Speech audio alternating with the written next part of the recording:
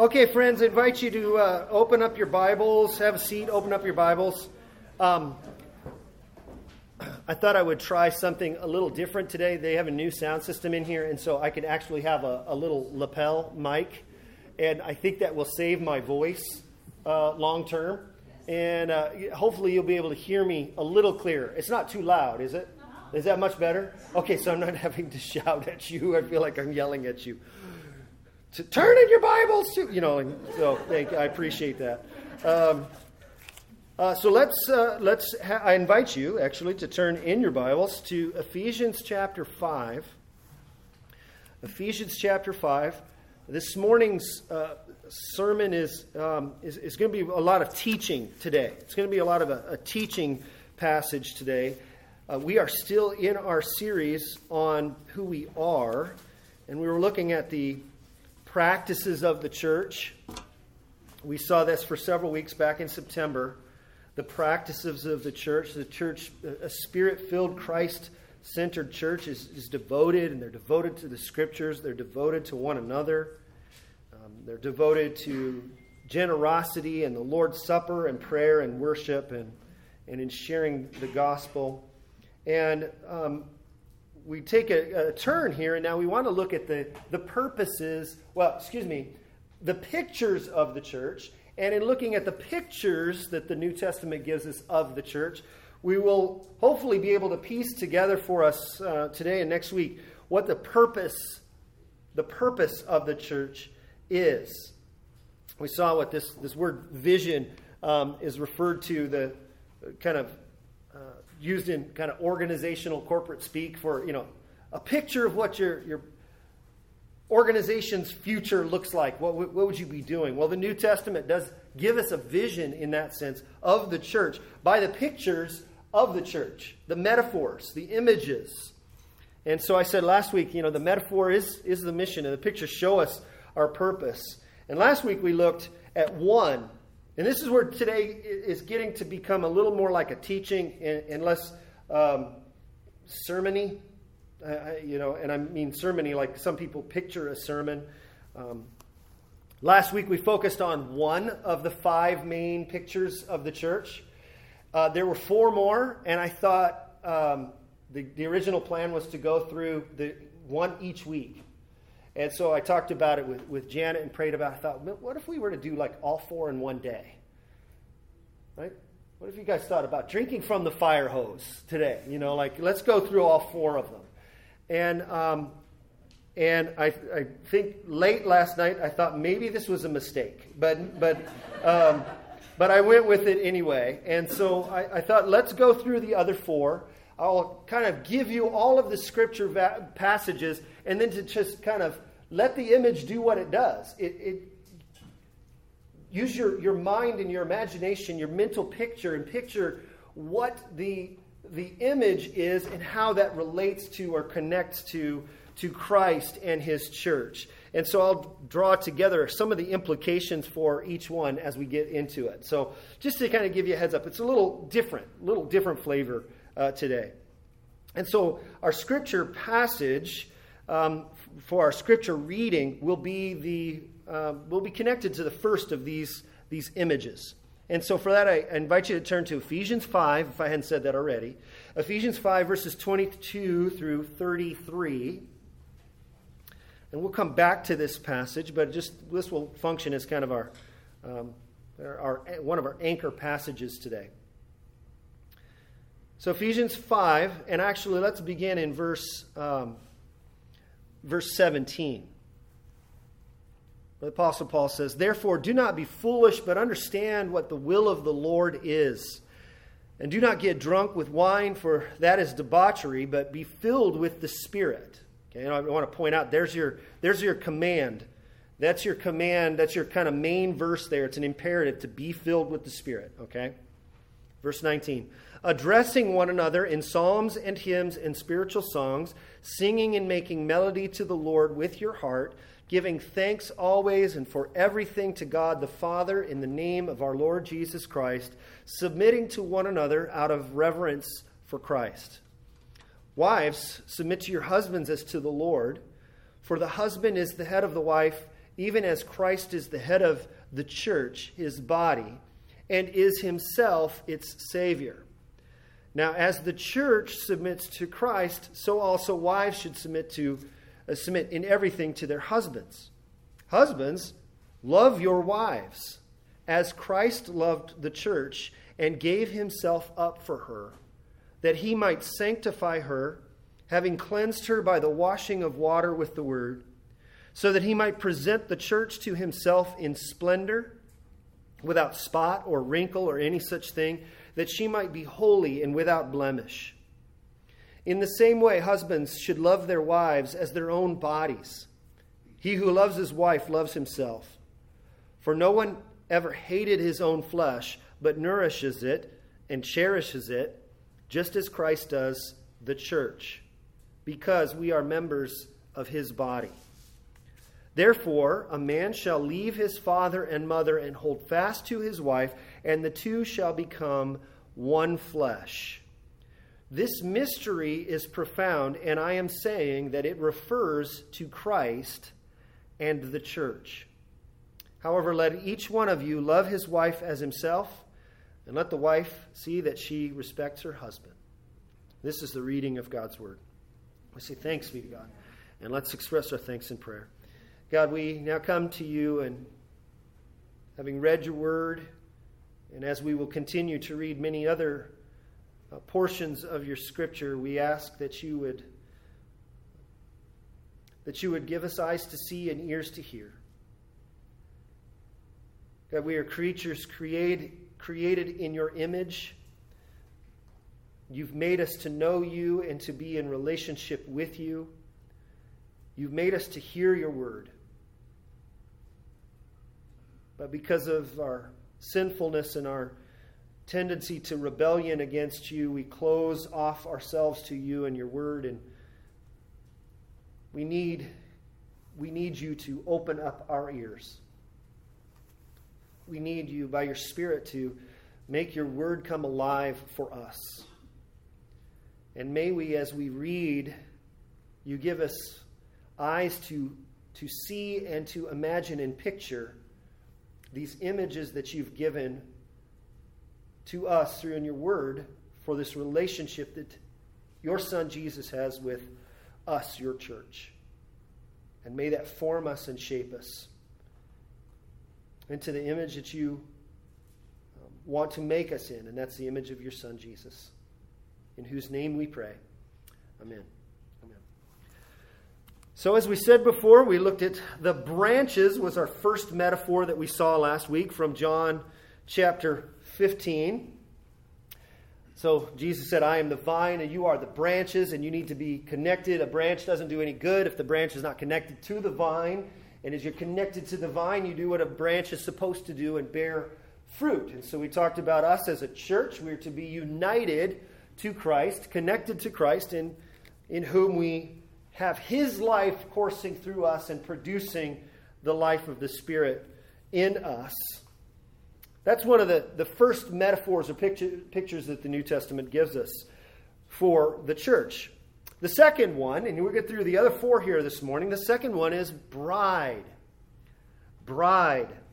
Christ is the husband, and the church is the bride of Christ.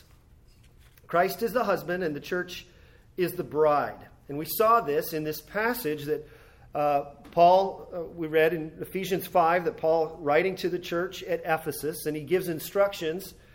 He talks to them. The command is actually to be filled with the Spirit. And then he goes on to give some specific instructions for how this is to be filled out in the church life. And he deals in kind of what they call household codes. You see in chapter 6, he's talking to children and parents, and to servants and to masters. And he begins with his discussion about wives and husbands. Now, I bring this up not to specifically talk about wives and husbands in marriage. I bring this up because of what Paul is doing here in this passage in his instructions for wives and husbands. He says, wives and husbands, you're to behave this way with one another because it has been pictured for you in the relationship and the marriage between Christ and his church.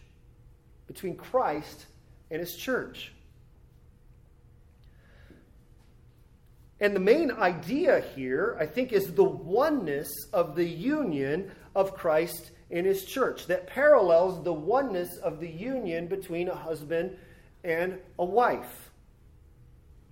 So Genesis chapter 2, verses 23 and 24, we have kind of the marriage institutional verses where God had created Eve, created the woman out of the side of the man, and then he presents the woman to the man, and then you have this one verse explanation. It's kind of a song almost. It's a poem. And it says this in Genesis chapter 2, verse 23. This at last is bone of my bone. This is Adam speaking. This is bone of my bone and flesh of my flesh. She shall be called woman because she was taken out of man. And in verse 24, we have this explanation of Adam's words. Therefore, a man shall leave his father and his mother and hold fast to his wife, and they shall become one flesh. Okay, this becomes the pattern, the picture for all marriages on earth.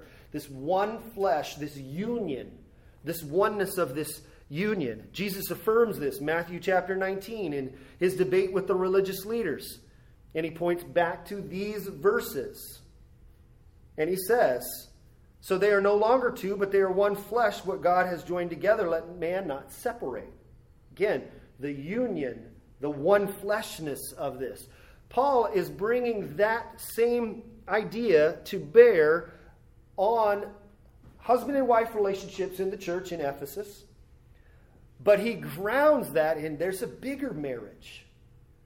There's a more glorious marriage. There's a more perfect marriage that's modeled for you. And that marriage is the marriage of Christ and his church. Christ is the perfect husband. And the church is his bride, the bride of Christ. So this conveys kind of this oneness of this union of Christ in his church. So the self-sacrificing love of Christ is demonstrated in these passages. And I love what Paul writes here. Because let's read this and ponder on what he's saying that Christ does for the church. Verses 25 through 27. Husbands, love your wives as Christ loved the church. So husbands, we have a high bar. A high bar. Love your wives as Christ loved the church and gave himself up for her. Now he does something a little bit different here because some have tried to take the next several verses and then go, okay, how am I supposed to apply that to my wife? I think that this is taking the analogy a little bit too far. There's things that are described here in verses 26 and 27 that's unique to what Christ does for his church. He's not saying that husbands need to do to the washing of water with the word and those kinds of things. This is what Christ is doing for his church. Verse 26, that he might sanctify her, having cleansed her by the washing of water with the word, so that he might present the church to himself in splendor without spot or wrinkle or any such thing, that she might be holy and without blemish. And then he returns to this instruction. In the same way, husbands ought to love their wives as their own bodies. And then he adds in verse 29, just as Christ does the church. So Christ is husband and the church is wife. This emphasizes here the intimacy and the spiritual union that takes place between Christ and his own people. The church and Christ and his church are united. The scriptures speak of this oneness as Christ is in them and they are in him. Christ isn't just simply with his church. He's in his church. He's in his people. So here's a question. Have you ever pictured yourself as the bride of Christ? And being a part of a church. Have you ever pictured and thought of the church as being the bride of Christ and all of the oneness and unity that's pictured in there? How does viewing yourself as the bride of Christ change how you view the church? How does it change how you view your church? So Christ is the husband, and the church is the bride. That's the second metaphor. Here's the third metaphor, or third image for the church, and this is brotherhood. Okay, now I'm doing a little pastoral thing, and I'm trying to do these with all B's, and alliterating them, right? So you would take the idea of family here. So you could put family, but I kind of like the idea of brotherhood. And let me explain here what is pictured in here. That followers of Jesus Christ have God as their Father. Some amazing verses to ponder in this regard. John begins his gospel, chapter 1, by talking about Jesus coming to earth, coming to his own people, and his own people rejecting him. But then John adds, but to all who did receive him, who received Jesus, who believed in his name, he gave the right to become children of God. Who were born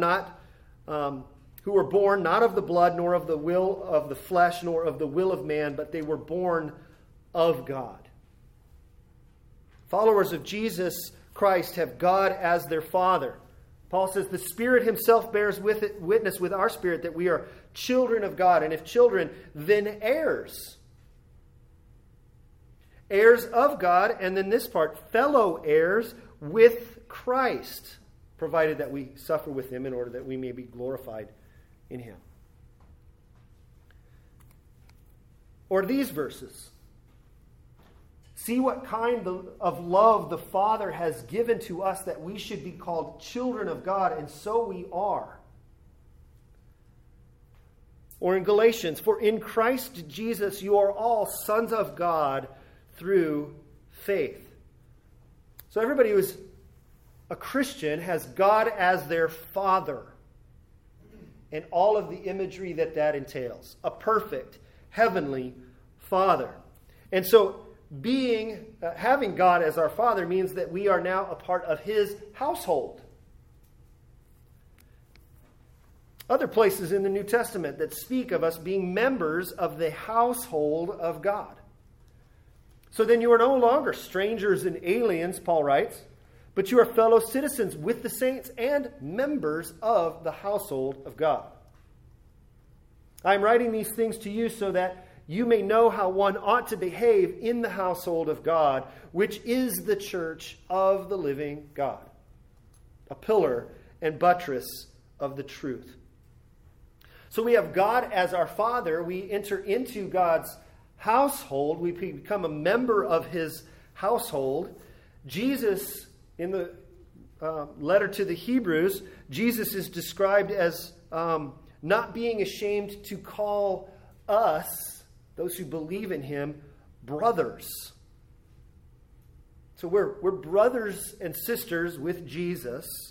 We have God as our Father. Remember, we saw this in Mark's gospel, by the way, when Jesus was surrounded by the crowds and Jesus' actual biological earthly mother and brothers came. And Jesus says to them, when the crowds let him know that your mother and your brothers are looking for you, he says, who are my mother and brothers? And he looks and he points to all of his believers, his disciples. He goes, here are my brothers and brothers. Those who do the will of God, he is my brother and sister and mother. God is, not only is Jesus not ashamed to be called our brothers, God is not ashamed to be called our Father. And so, God our Father. So what is pictured in all of this? Well, God is our Father pictures this relationship and belonging that goes beyond just like superficial friendship. This is a deeply connected relationship.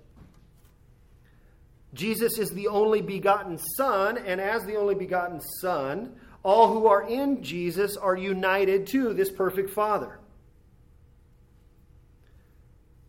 And this also means that fellow believers then are part of this spiritual family, the spiritual household. We are adopted into his family, and we're brothers and sisters in Christ. Now, what do you think? How does that make you feel to think that you are a member of God's family? I think sometimes we kind of pass over the titles of God, like God as Father, and we forget to think of what all that entails. God being a perfect Father.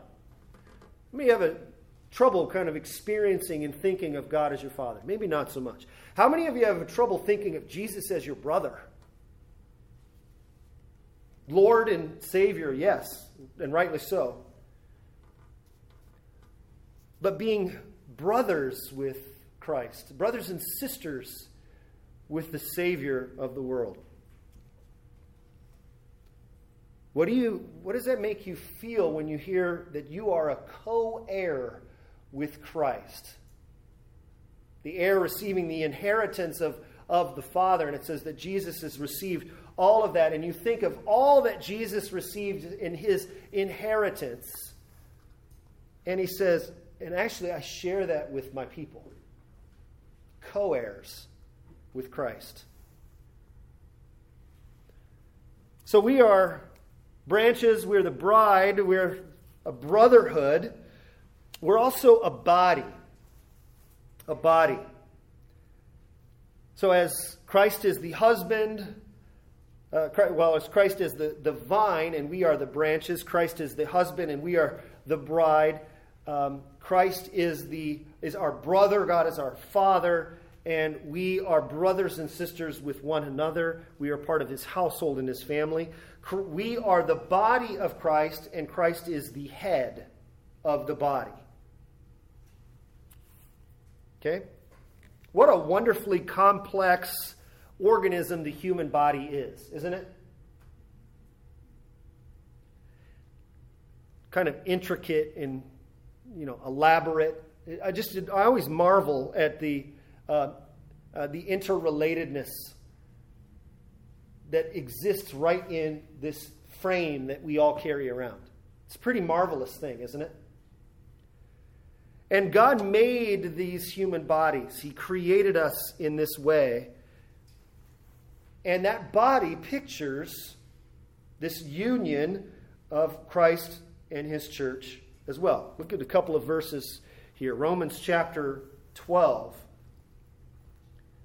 And again, this comes after the verses where he says, therefore, do not be conformed to the pattern of this world, but be transformed by the renewing of your minds. And then he says, for by the grace given to me, I say to everyone among you, not to think of himself more highly than he ought to think, but to think of himself with sober judgment, each according to the measure of faith that God has assigned. And then in these verses 4 and 5 of Romans chapter 12, for as in one body we have many members, and the members do not all have the same function, so we, though many, are one body in Christ, and individually members one of another. We are the body of Christ. Paul elsewhere says these, for just as the body is one and has many members, and all the members of the body, though many, are one body, so it is with Christ. Now you are the body of Christ and individually members a part of it. Part of why we read the passage in Ephesians 5 is you have a couple of these metaphors there too. This imagery of, in chapter 5, not only has the imagery of Christ as husband and the church as bride, but it also has that imagery of the Christ as the head and the church as the body. Okay, notice verse 23, if you're still at that passage. For as the husband is the head of the wife, even as Christ is the head of the church, his body, and is himself its Savior. Right? So God created these human bodies, marvelously complex, and yet it's one body, yet it has these all interdependent parts. And it's a unified whole, but it's complex, and each part has its role and does a unique function. So what lessons does that teach us? about our church body. I've heard it said before, and I think that this is true. You can have religious organizations, but it's only in the church do you have one body of Christ. And it's a body, a healthy body of Christ, when Christ is the head, and each part does the role that it is designed to do. So one of the things that's usually connected with this idea of the body is this topic of spiritual gifts. Spiritual gifts. Because as Paul had just said those words in verses 4 and 5 of Romans 12 about there being one body, but individually members of it, and having each member having a different function, he goes on to now talk in the remaining verses about the gifts that God gives to his church. In verses 6 through 8, for as in one body we have many members, and the members do not all have the same function. So we, though we are many, have one body in Christ, and individually members of it. And then he goes, having gifts that differ according to the grace given to us. Let us use them. And he lists several of them here. In prophecy, in proportion to our faith. If service, in our serving. The one who teaches, in his teaching. The one who exhorts, in his exhortation. To one who contributes, in his generosity. To the one who leads, with zeal. To the one who does acts of mercy, with cheerfulness. This is just a little sampling. Several other places in the New Testament, you have passages that spell out these specific individual gifts that God gives to his church. They number anywhere, depending on how you categorize them, they number anywhere in between 20 and 30. So prophecy, service, teaching, exhortation, mercy, leadership, wisdom, knowledge, healing, miracles, discerning gifts, interpretation of tongues, help, service, administration. Goes on and on and on. There's one of the primary spiritual exercises, and one of the most beneficial spiritual exercises for any Christian is to discover and to develop and to deploy the gift that God has given you. What are these spiritual gifts? Well, let me kind of say a little bit of what they aren't. They aren't just natural talents. Okay, everybody possesses natural talents. These are not just natural talents. Spiritual gifts are spiritual. It is a work of God, the Spirit, inside of believers that empowers you and gives you abilities so that you can take that ability and serve the other members of the body, the church. Sometimes God will take a natural ability and then kind of infuse that and call that a gift, but we should never think of just any natural abilities as being a spiritual gift. These spiritual gifts are spiritual. This is a gift from God to those who are in Christ and have salvation. So what happens when somebody develops these gifts? They discover them and they put them to use in the church. Here's just a couple of things. You become more effective in your service to God and more effective in your service to his church, the body. You find your place in the church. The church is made up of many parts, yet it's one body, and each part has to do its part. So you find out what your place is in a church when you discover what your spiritual gift or gifts are. When you do, the church is healthier. In the previous chapter from what we just read, Paul talks about the growth in maturity. He kind of lists some of the different roles that are also categorized in ways with these gifts. And he says, when these are all put to use, when you have the leaders of the church equipping the saints for work of ministry, you have the building up of the body of Christ. This is chapter 4, verse 12. Until we all attain to the unity of the faith and of the knowledge of the Son of God, to mature manhood, to the measure of the stature of the fullness of Christ. So when the saints are equipped and empowered by the gifts that God had given them to do works in the church is healthier. and God is glorified. Peter, in talking about these gifts in 1 Peter 4, he says this, and each has received a gift. Okay? Each one of you has received a gift. Use it to serve one another as God's stewards of God's varied grace. He goes on and says, whoever speaks, speak as one who is speaking the oracles of God. Whoever serves is one who serves by the strength that God supplies. And then he says, in order that in everything God may be glorified through Jesus Christ. Right?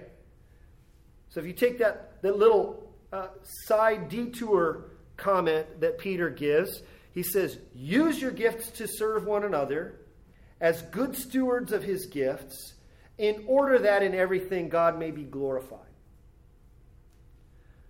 So not only are you effective in your service to God and in his body, you find your place. The church is made healthier and God is glorified. So I love this imagery of Christ as the head, and his own very body is the church. I think that illustrates the unity and the diversity of the people of God when all of the parts are doing their part. So here's a couple of questions. Do you know what your spiritual gift is? Do you know how God has uniquely equipped you for service in the body of Christ? Do you know what part you play as a member of the body?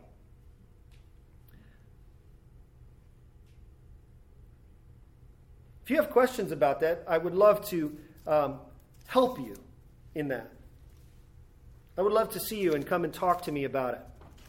I pray that all of us would come to know, to study, to explore, and find out, both from God's Word, from the wisdom of God's people, the ways in which God has uniquely equipped you for service in his church. Because he has.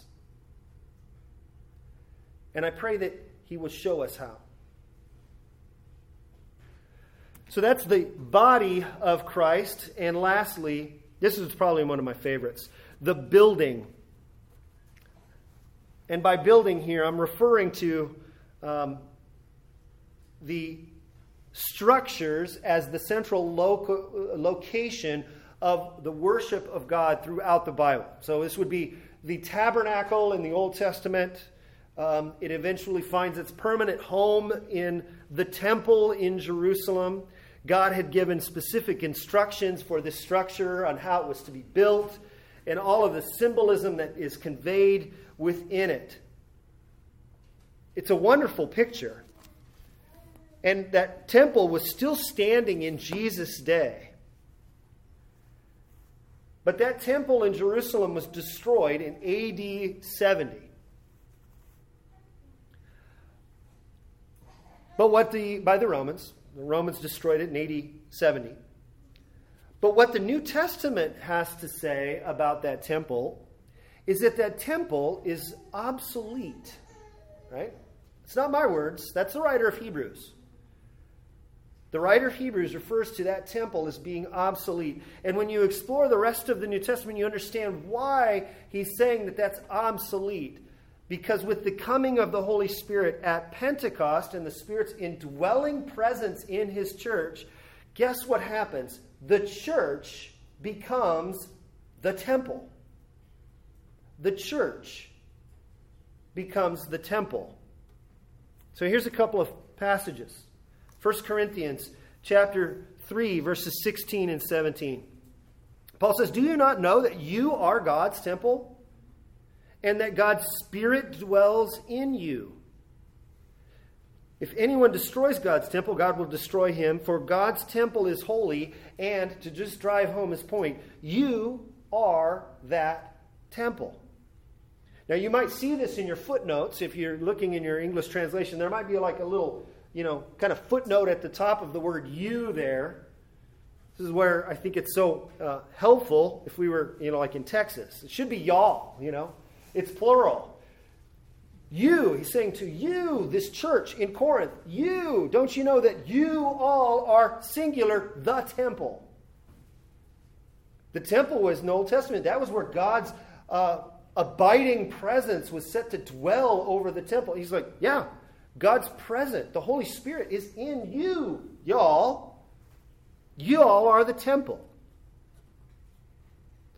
The Old Testament, the temple and the tabernacle were the centerpiece of Israel's worship. That was the location, the place where people would go, and they would go to the mediator, the priests, and there would be one high priest who would go into the holiest places where the presence of God is said to dwell there. And that's how people would interact. Behind the veil into the holiest of places. Well, what happens when Jesus comes? As he's being crucified on the cross, it says that temple, the veil in that temple is torn into two.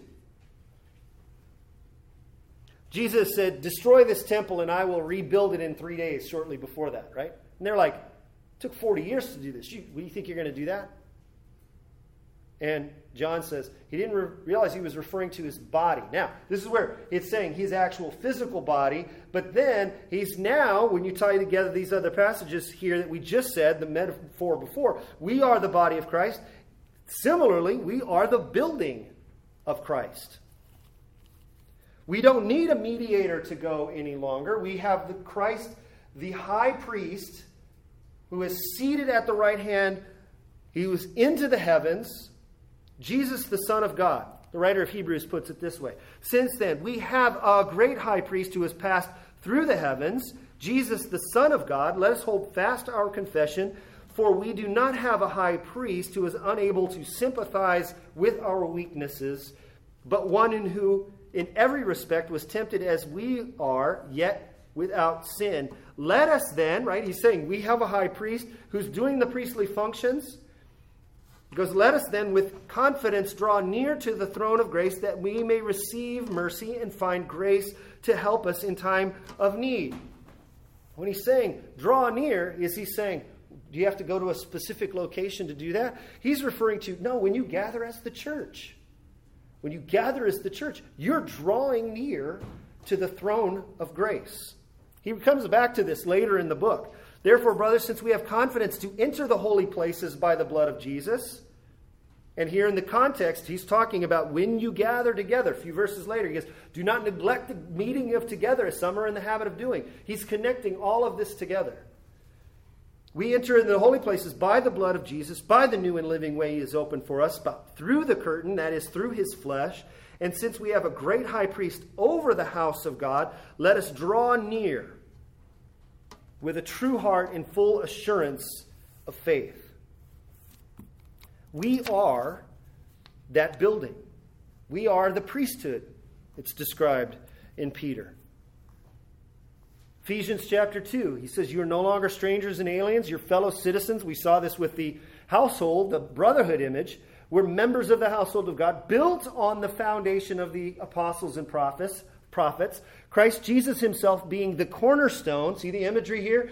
The cornerstone of the foundation is laid. That's Christ Jesus. And that we as the church are built upon the foundation, which is Christ, in whom the whole structure being joined together grows into a holy temple of the Lord, in whom you also are being built together into a dwelling place for God by the Spirit.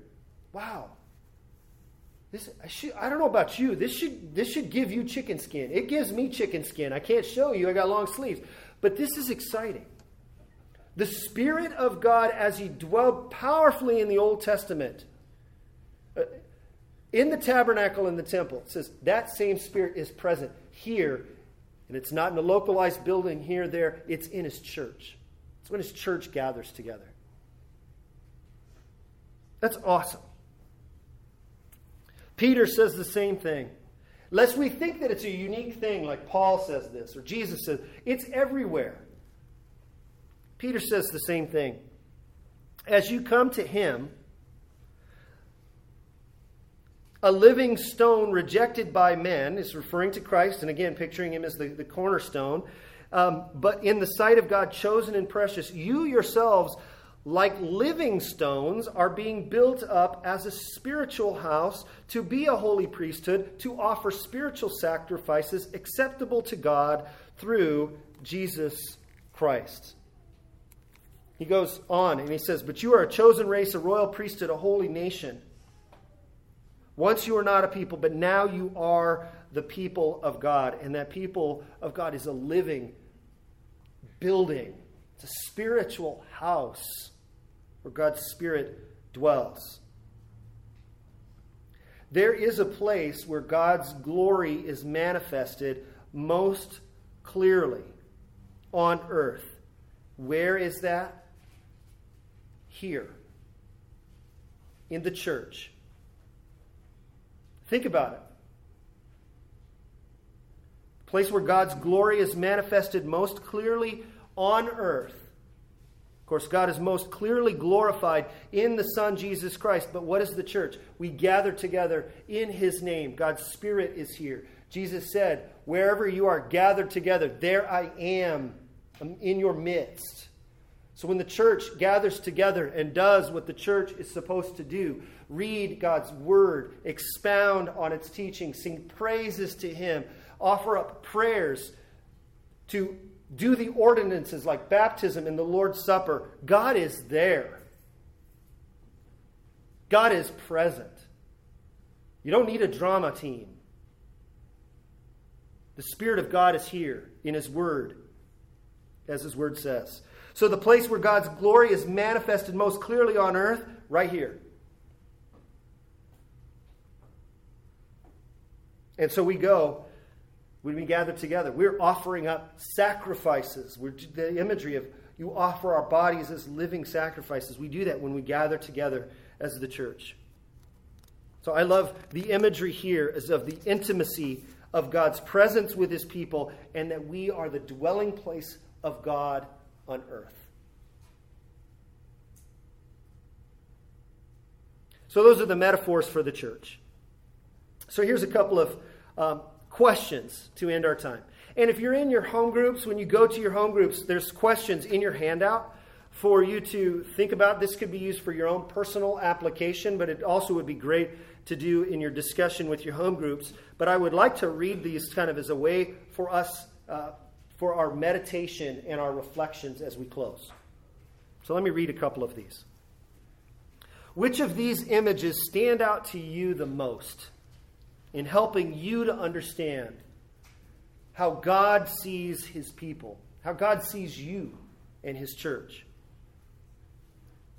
When we think about Christ as being the husband and the groom and the church as His bride, how does that change your view, or has deepened your view for your respect for the church?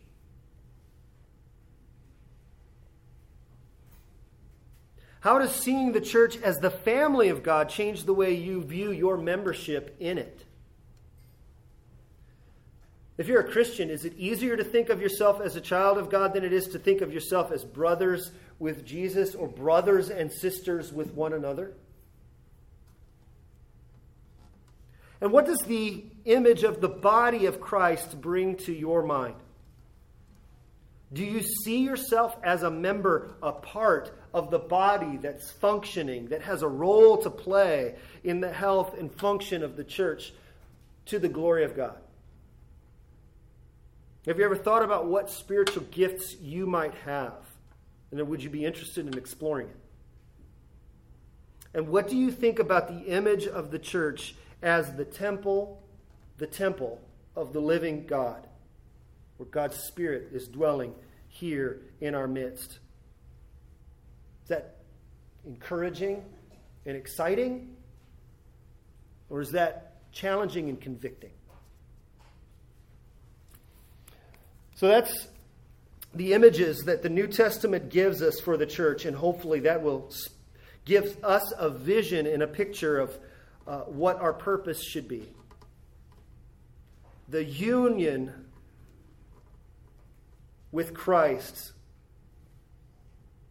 pictured in the one flesh union of husband and wife. The brotherhood of Christ, being brothers and sisters with Christ and God as our Father and members of his household, showing rootedness and connection and relationship and belonging. The body of Christ, with him as the head and the church as the body, that each of us has a unique part for us to play. And the building of Christ. The location where God's dwelling and presence is to be visible on the earth. May these show us what our purpose is as a church. Let's pray.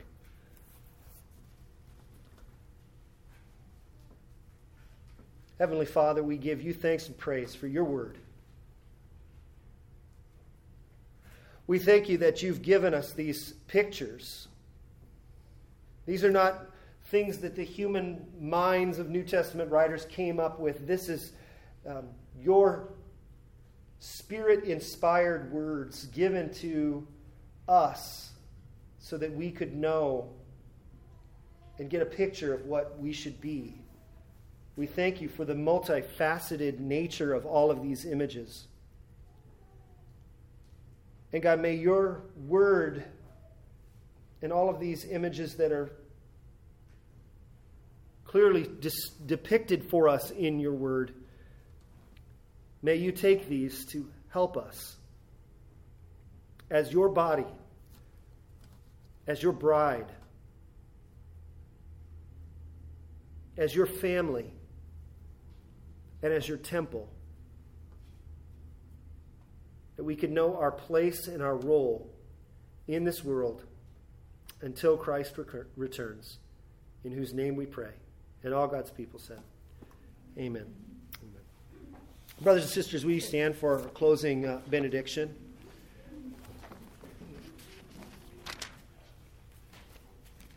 Reminder that the offering box is out in the hallway. If you have, as is always the case, if you have any questions about this passage or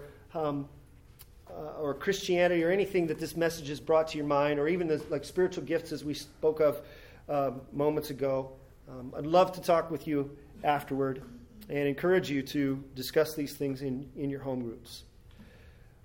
Now, brothers and sisters, may the grace of our Lord Jesus Christ and the love of God our Father and the fellowship of the Holy Spirit be with all of you as you go. Thank you.